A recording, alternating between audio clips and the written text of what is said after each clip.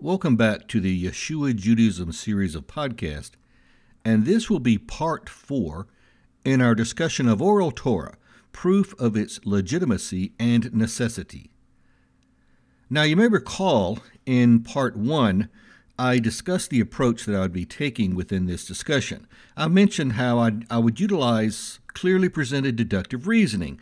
I will state premises, clarify those premises with definition and expansion, and then deduce from those premises the undeniable fact that oral Torah is indispensable and appropriate to properly understanding biblical truths. All right? So we begin premise number 1 in part 3. Premise number 1 is Christians do not know what Torah and oral Torah are. And we jumped into that in part 3, and I'm now continuing. We stopped at where we were about to define Torah. And if you recall, I paused part 3 because the definition of Torah that I'll be providing is relatively lengthy, somewhat. It's expansive. This is only a definition. Now, don't get me wrong. I'm not going to expound Torah. Well, all I'm doing here is I'm defining the term Torah within the confines of this discussion. That is, in terms of what this discussion is talking about, what we're talking about here, this is what I will mean when I use the word Torah in the sense of the teachings of God. All right? So Torah defined, the teachings of God defined.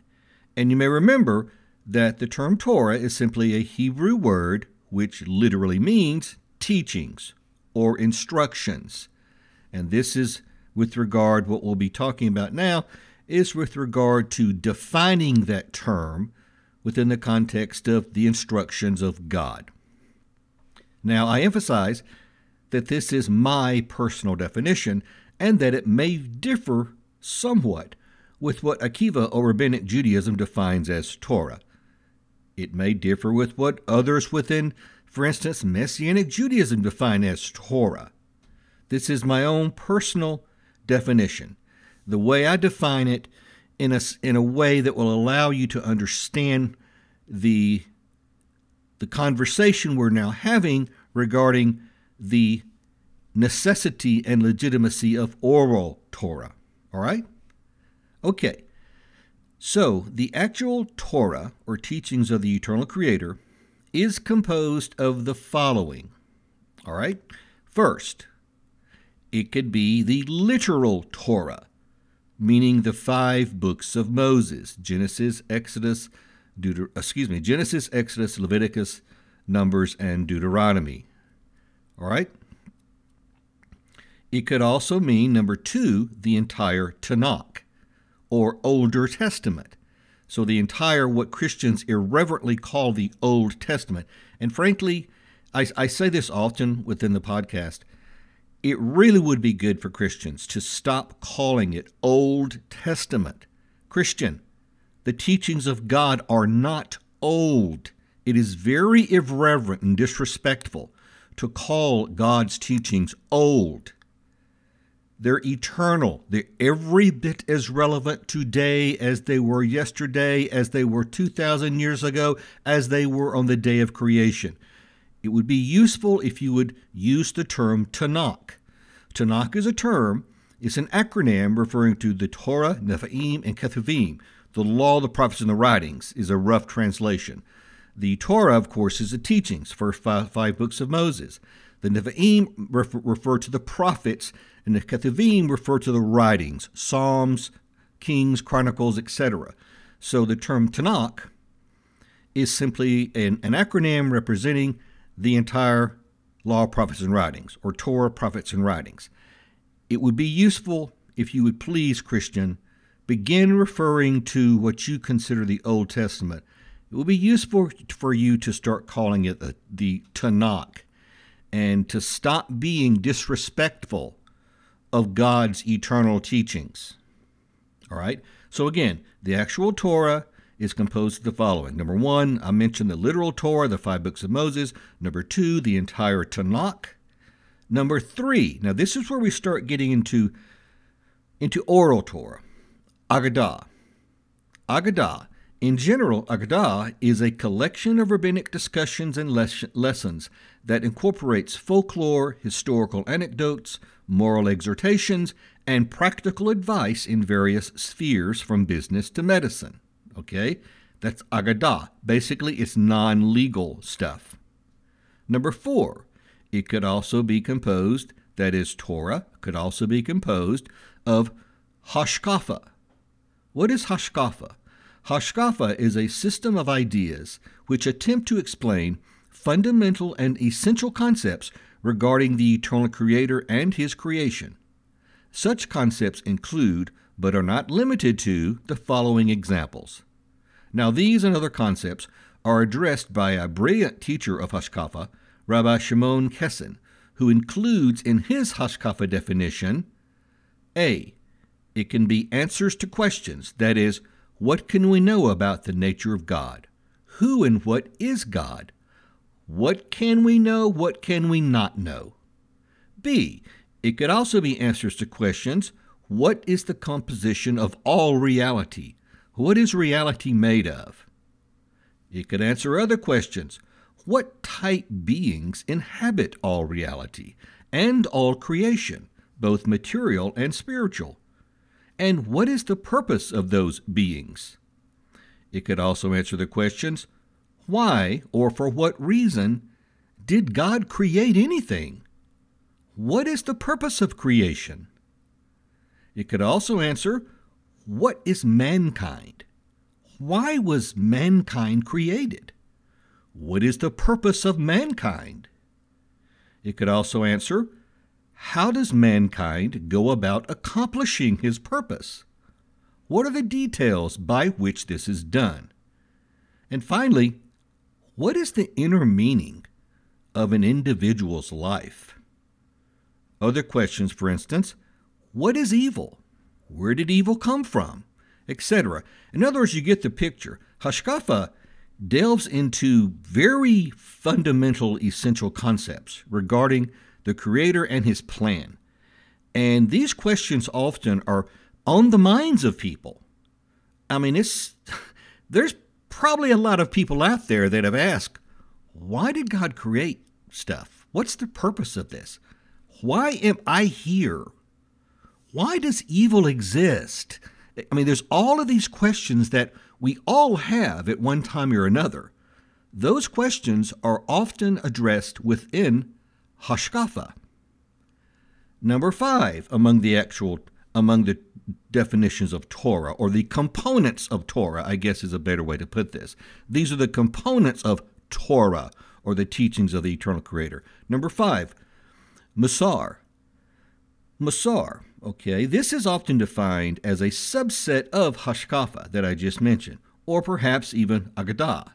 It is a term used for didactic, that is, educational or improving, Jewish ethical literature, which describes virtues and vices and the path towards perfection in a methodical way. Musar can mean correction and discusses how one can improve or correct themselves to be more pleasing to God and more effective in their divine service. It is often described as ethical or moral teachings, and is very often included among the writings that are Agadah, that is, the non-legal discussions of Torah. Number 6, another component, Kabbalah. This is also defined as a subset of Hashkafa, or perhaps even Agadah.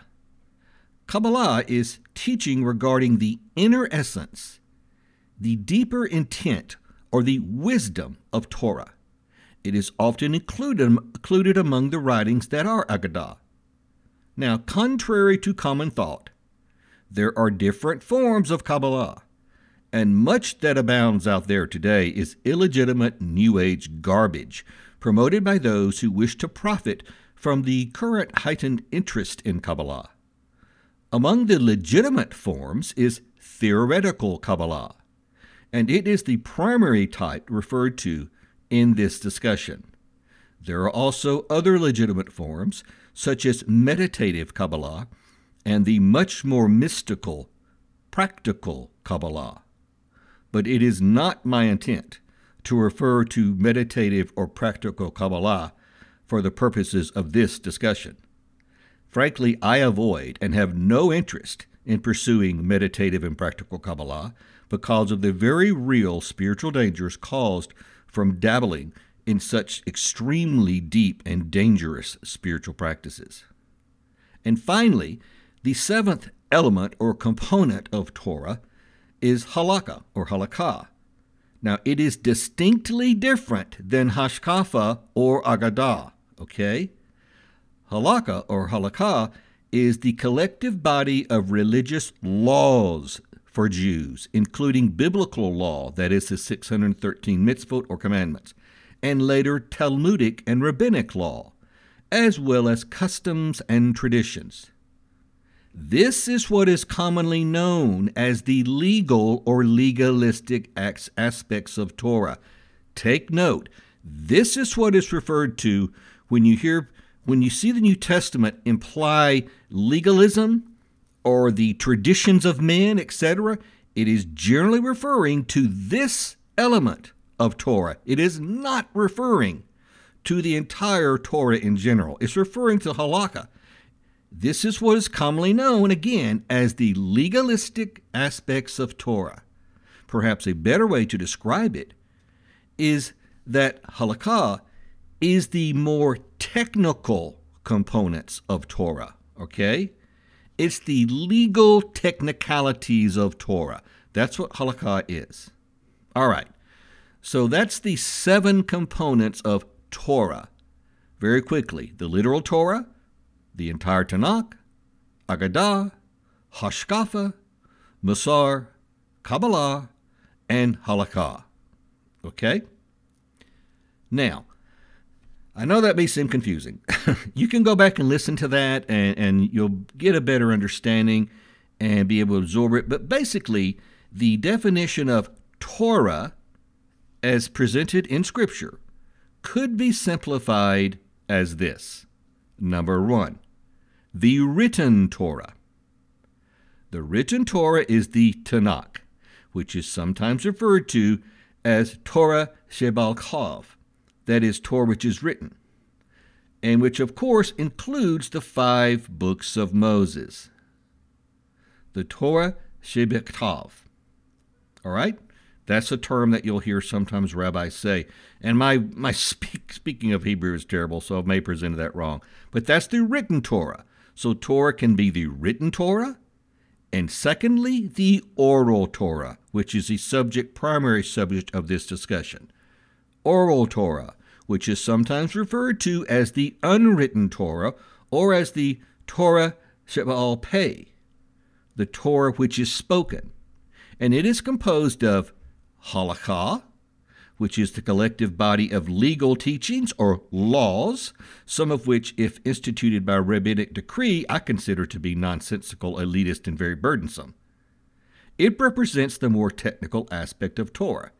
And secondly, oral Torah is hashkafa and agadah, non-legal teachings. Basically, anything that isn't halakha is non-legal teachings and is agadah. All right? It is from this aspect of oral Torah that I feel much truth can be found, especially perhaps hashkafa. However, even then, discernment and common sense need to be applied, along with sincere prayers to God for divine guidance. As suggested above, this also includes Musar and Kabbalah. Now, Musar, the New Testament, for instance, is filled with Musar, which is basically ethical moral teachings. That's what Musar is. It is oral Torah. That's oral Torah. Now, before you go off half-cocked about the term Kabbalah, hang on, we'll get into that more deeply. Because, to be honest with you, friend, the New Testament is also filled with Kabbalah. So again, very quickly, I listed the 7 components in detail: literal Torah, entire Tanakh, Agadah, Hashkafa, Musar, Kabbalah, and Halakha. Those are the 7 components, as I define it, of Torah. And then I broke it down and condensed it into 2 components. the written Torah and the oral Torah. So basically, Torah is the written Torah, that which is written in your Bible, and the oral Torah, which includes the Halakha, the Hashkafa, the Agadah, the Kabbalah, the Musar, things that are not written explicitly in the Bible, but which have been taught for thousands of years. Okay? They were not written, but they were taught, explanations, and etc. And I'll get into even more depth as we proceed. All right? And this is important because people need to understand what Torah is. All right? So I'm trying to give you that understanding. I'm trying to give you the knowledge so that you'll know what, when people say Torah, what they're referring to. They're not simply referring to the Bible. They're not referring to crazy legalistic things. They're referring to all of these. So, for instance, if you say that you reject the Torah, then you're actually saying that you reject the 5 books of Moses. You're actually saying that you reject the Tanakh, the Older Testament. Do you, Christian? No. I think most Christians out there do not reject what they call the Old Testament. Well, if you say you reject Torah, you're saying you do reject it. Okay? So you need to understand what the definition of Torah is, because it includes that. The literal Torah, meaning the 5 books of Moses, the entire Tanakh, Agadah, Hashkafa, Musar, Kabbalah, Halakha. So basically you have written Torah and oral Torah. Now, in the written material, in Oral Torah Part 1, you'll see this, what I just went through. It is on pages, beginning on page 14, it's 14, 15, and into 16. If you want to, and you want to have something that you can refer to, if you look at the bottom of page 14 in the written material of Oral Torah Part 1, under the heading Torah Defined, that's what I just went through, and you'll have it at your fingertips, okay? So continuing. Halakha commonly comes to mind when oral Torah is mentioned to Christians. That's really what a lot of Christians think. When the term oral Torah is mentioned, most Christians automatically jump to the conclusion that it's referring to legalistic stuff, which is what halakha is. Okay? Therefore, allow me to briefly explain the meaning of halakha in a bit more detail. I obtained this from the jewfac.org website, if you wish further study, and have basically adapted this quick elaboration from that material. Okay? And I've done so in reduced format just for the purposes of clarification. So also, no one within Judaism can claim that my definition here is false, since I'm using a Jewish website. Okay, so halakha, as defined by Rabbinic Judaism, or Akiva Judaism, comes from 3 sources. Number 1, from the written Torah, which is commonly known as the Mitzvot D'Oraita. Now, so in other words, you're talking about halakha from the written Torah, and the Mitzvot D'Oraita is defined in the next paragraph. And again, forgive me for my poor pronunciation of these terms. Again, it's in the written material. So halakha is from the written Torah. It should be noted that in this limited definition of Torah, it includes oral Torah found within the Talmud and other foundational resources used by Akiva Judaism. In other words, Torah is not limited here to simply the first 5 books of Moses or the Tanakh. Number 2, halakha. It can refer to laws instituted by the rabbis known as the Mitzvot D'Rabbanan, which I'll define later, also known as D'Rabbonims. Okay? Now these, I generally almost totally reject. Basically, a D'Rabbanan is a rabbinic dictate.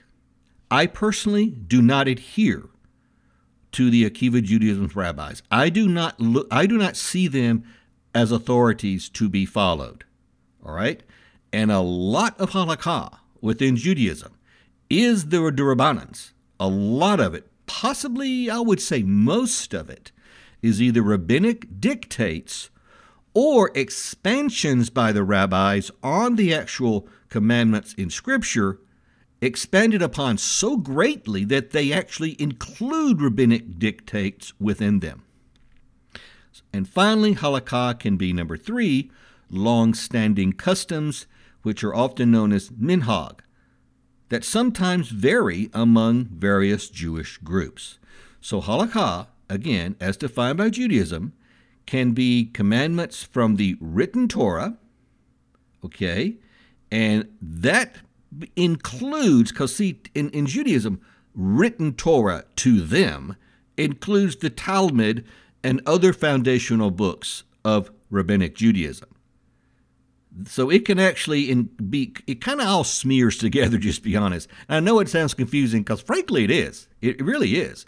It smears together. There's so much halakha within Orthodox and Rabbinic Judaism. It gets to be crazy.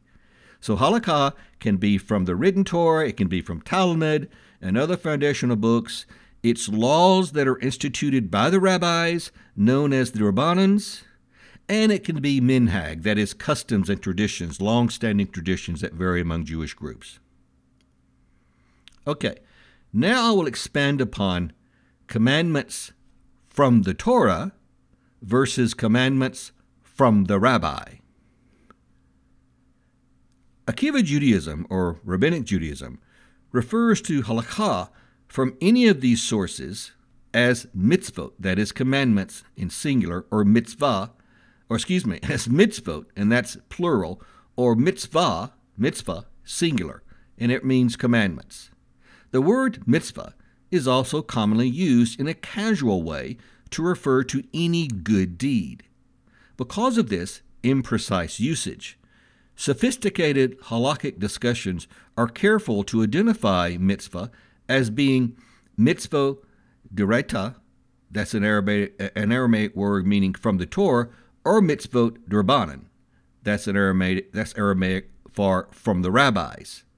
In other words, the halakhic discussions usually identify the commandments or mitzvot as being either from the Torah, that is from the written Bible, or from the rabbis, okay? A mitzvah that arises from custom is referred to as a minhag, as I mentioned earlier, or a minhag. Judaism teaches that mitzvot from all 3 of these sources are binding. Did you get that? Akiva Judaism teaches that whether or not it's from the Bible, from the rabbis, or from customs, they are binding. They are obligatory, though there are differences in the way they are applied. Now, a slight disclaimer here. You'll hear rabbis within Akiva Judaism or Rabbinic Judaism say, oh, no, they're not binding. They're not binding. You know, the Rabbanans, the decrees of the rabbis, they're not binding. We don't say that. People, they do. They do. They use doublespeak. On the one hand, you'll hear rabbis, and I will admit, it depends on the rabbi, okay? Some rabbis are more forceful in calling rabbinic decrees binding than are others. Some rabbis will openly say, hey, this is just a rabbinic opinion or a rabbinic decree. It's not binding. If you don't keep it, that's fine. But by and large, the majority of rabbis, the vast majority of rabbis within Rabbinic Judaism do, whether they admit it or not, consider the rabbinic decrees to be obligatory, to be binding, just as binding as what is written in the Holy Bible. Okay? You need to understand that. So again, Rabbinic Judaism, Akiva Judaism teaches that mitzvot or commandments from all of the sources I just named are binding, though there are differences in the way that they are applied. Now, I personally differ with what I strongly believe to be illegitimate supreme authority given to rabbinic decrees, and consider that to be a major error of Judaism. The reason I firmly reject such authority is because it was not given to the rabbis by God. It was taken by the rabbis from God. Let me state that again. The reason I do not personally see rabbinic decrees, drabbanans, as being authoritative and as being obligatory, something that a person should abide by, the reason I reject that completely, I reject almost all drabbanans, is because I reject the authority they give themselves. Their authority was not given to the rabbis. God did not give the rabbis authority. The rabbis took the authority from God. The rabbis' profoundly arrogant power grab, implicitly and actually explicitly, elevates the dictates of rabbis to be equal to anything commanded by the Creator. Did you hear that? The rabbis, and this I won't go into it now, but this actually was something that began in the 2nd century following the Second Temple destruction. It actually began in the 1st century, the late 1st century. The rabbis created Rabbinic Judaism. Rabbinic Judaism did not exist in the 1st century. It did not exist during the times of the New Testament. It was created after the fall of Jerusalem, and a primary, central thing they did, the rabbis, that is, the Pharisees who created that new religion, a major thing they did was give themselves more power. It was an authoritarian power grab. It was an arrogant power grab that implicitly and actually does explicitly elevate their dictates, their decrees, to be equal to anything commanded by the eternal Creator. The rabbis literally granted to themselves power equal to that of the Creator God. It is for that reason I truly consider Akiva or Rabbinic Judaism to be a somewhat idolatrous faith system. The burdensome rabbinic decrees, the mitzvot d'rabbanans, and customs, the minhag, which I'll define later, are, in my opinion, precisely what Yeshua, or Jesus, was referring to when he criticized the rabbis of his day for, quote, binding heavy burdens, close quote, upon the people. Those are the heavy burdens. See, the Pharisees were doing it then, but there were at least 27 other. One book that I'm aware of lists 27 distinct sects of Judaism in the 1st century, before the Second Temple destruction. So the rabbis were giving themselves power then, but there were other groups within Judaism. But once the temple was destroyed, the rabbis, the Pharisees, consolidated the power because most of their enemies had been wiped out. They didn't exist anymore. The rabbis consolidated power and created their own, basically dictatorial, authoritarian tyranny. And they called it Rabbinic Judaism, Akiva Judaism. That's where it comes from. It was a power grab. And they granted themselves literally divine power. Included among the rabbinic edicts or decrees, the mitzvot d'rabbanan, sometimes simply called rabbanans, the rabbinic law set forth by an authorized rabbinic court, are what is termed takanah in the singular form or takanot in plural form. Okay, I'll use the term takanot. Takanot, that's a term that refers to those drabbanas, those rabbinic decrees. Now, technically speaking, takanot represent the positive rabbinic decrees or legislation, and gezerot or gezerot represent the negative or preventative rabbinic legislative decrees.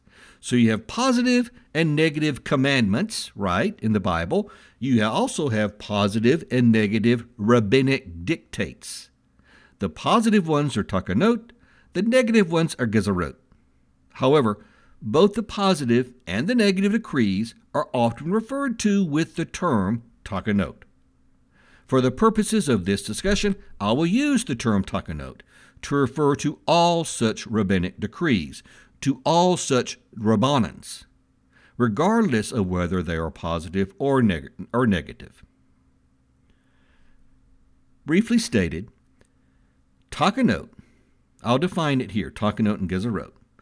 Takanot, which are sometimes referred to as the fences of Torah, consist of, first, Takanot, positive rabbinic decrees commanding an activity or practice not directly based on Torah and promulgated to meet the needs of the times or circumstances. It is instituted to promote the common good or to foster spiritual development for those under its authority. They are sometimes used to correct an error that had developed over time. And the Gezerot are negative rabbinic decrees forbidding an activity or practice, lest it lead to a prohibited act itself, which would directly violate the actual Torah. There is nothing added to the actual Torah, according to them. It simply places what they call a protective fence, so to speak, around a Torah commandment in order to keep people from transgressing it. And I'll explain this further later. So again, the Takanot and the Gezerot, Takanot's the positive decrees, and the Gezerot are negative decrees. Unfortunately, these rabbinic decrees, as well as the minhag, are what many Christians and others mistakenly think is Torah, though they actually are not necessarily included in a legitimate definition of pure God-given Torah. Despite what Akiva Judaism teaches, rabbinic originated decrees are not infallible and therefore should not be considered divine Torah. At least by me they're not. By them they are. Minhag, commonly known as customs, is treated as a category of mitzvot d'Rabbanan, that is, from the rabbis, mostly because it is clearly not d'oraita, that is, from the Torah. Minhag is generally not the sort of rule that is created by the same Sanhedrin-like reasoned decision-making, as are the Takanot-type decrees. A minhag is a custom that developed for worthy religious reasons and continued long enough to become a binding religious practice. For example, the second extra day of holidays was originally instituted as a gezerah. That is, remember the gezerot were the negative commandments? It was originally instituted as a gezerah so that people outside of Israel, not certain of the day of a holiday, would not accidentally violate the holiday's commandment. After the mathematical calendar was instituted and there was no doubt about the days, the added second day was not necessary. Now, I say that there are those who would debate about the calendar, and I agree with them. You have lunar calendar, you have calendars based on the Aviv, and I won't go into all that. I agree with them. But just for the purposes of this discussion, we'll say there's a mathematical calendar that's fixed, all right, for the purposes of this discussion. That's the calendar often used in Judaism, where you can go look on any Jewish calendar and you can see all the days of the holy days. But usually or often it will vary very slightly from other calendars people use who seek to observe Torah.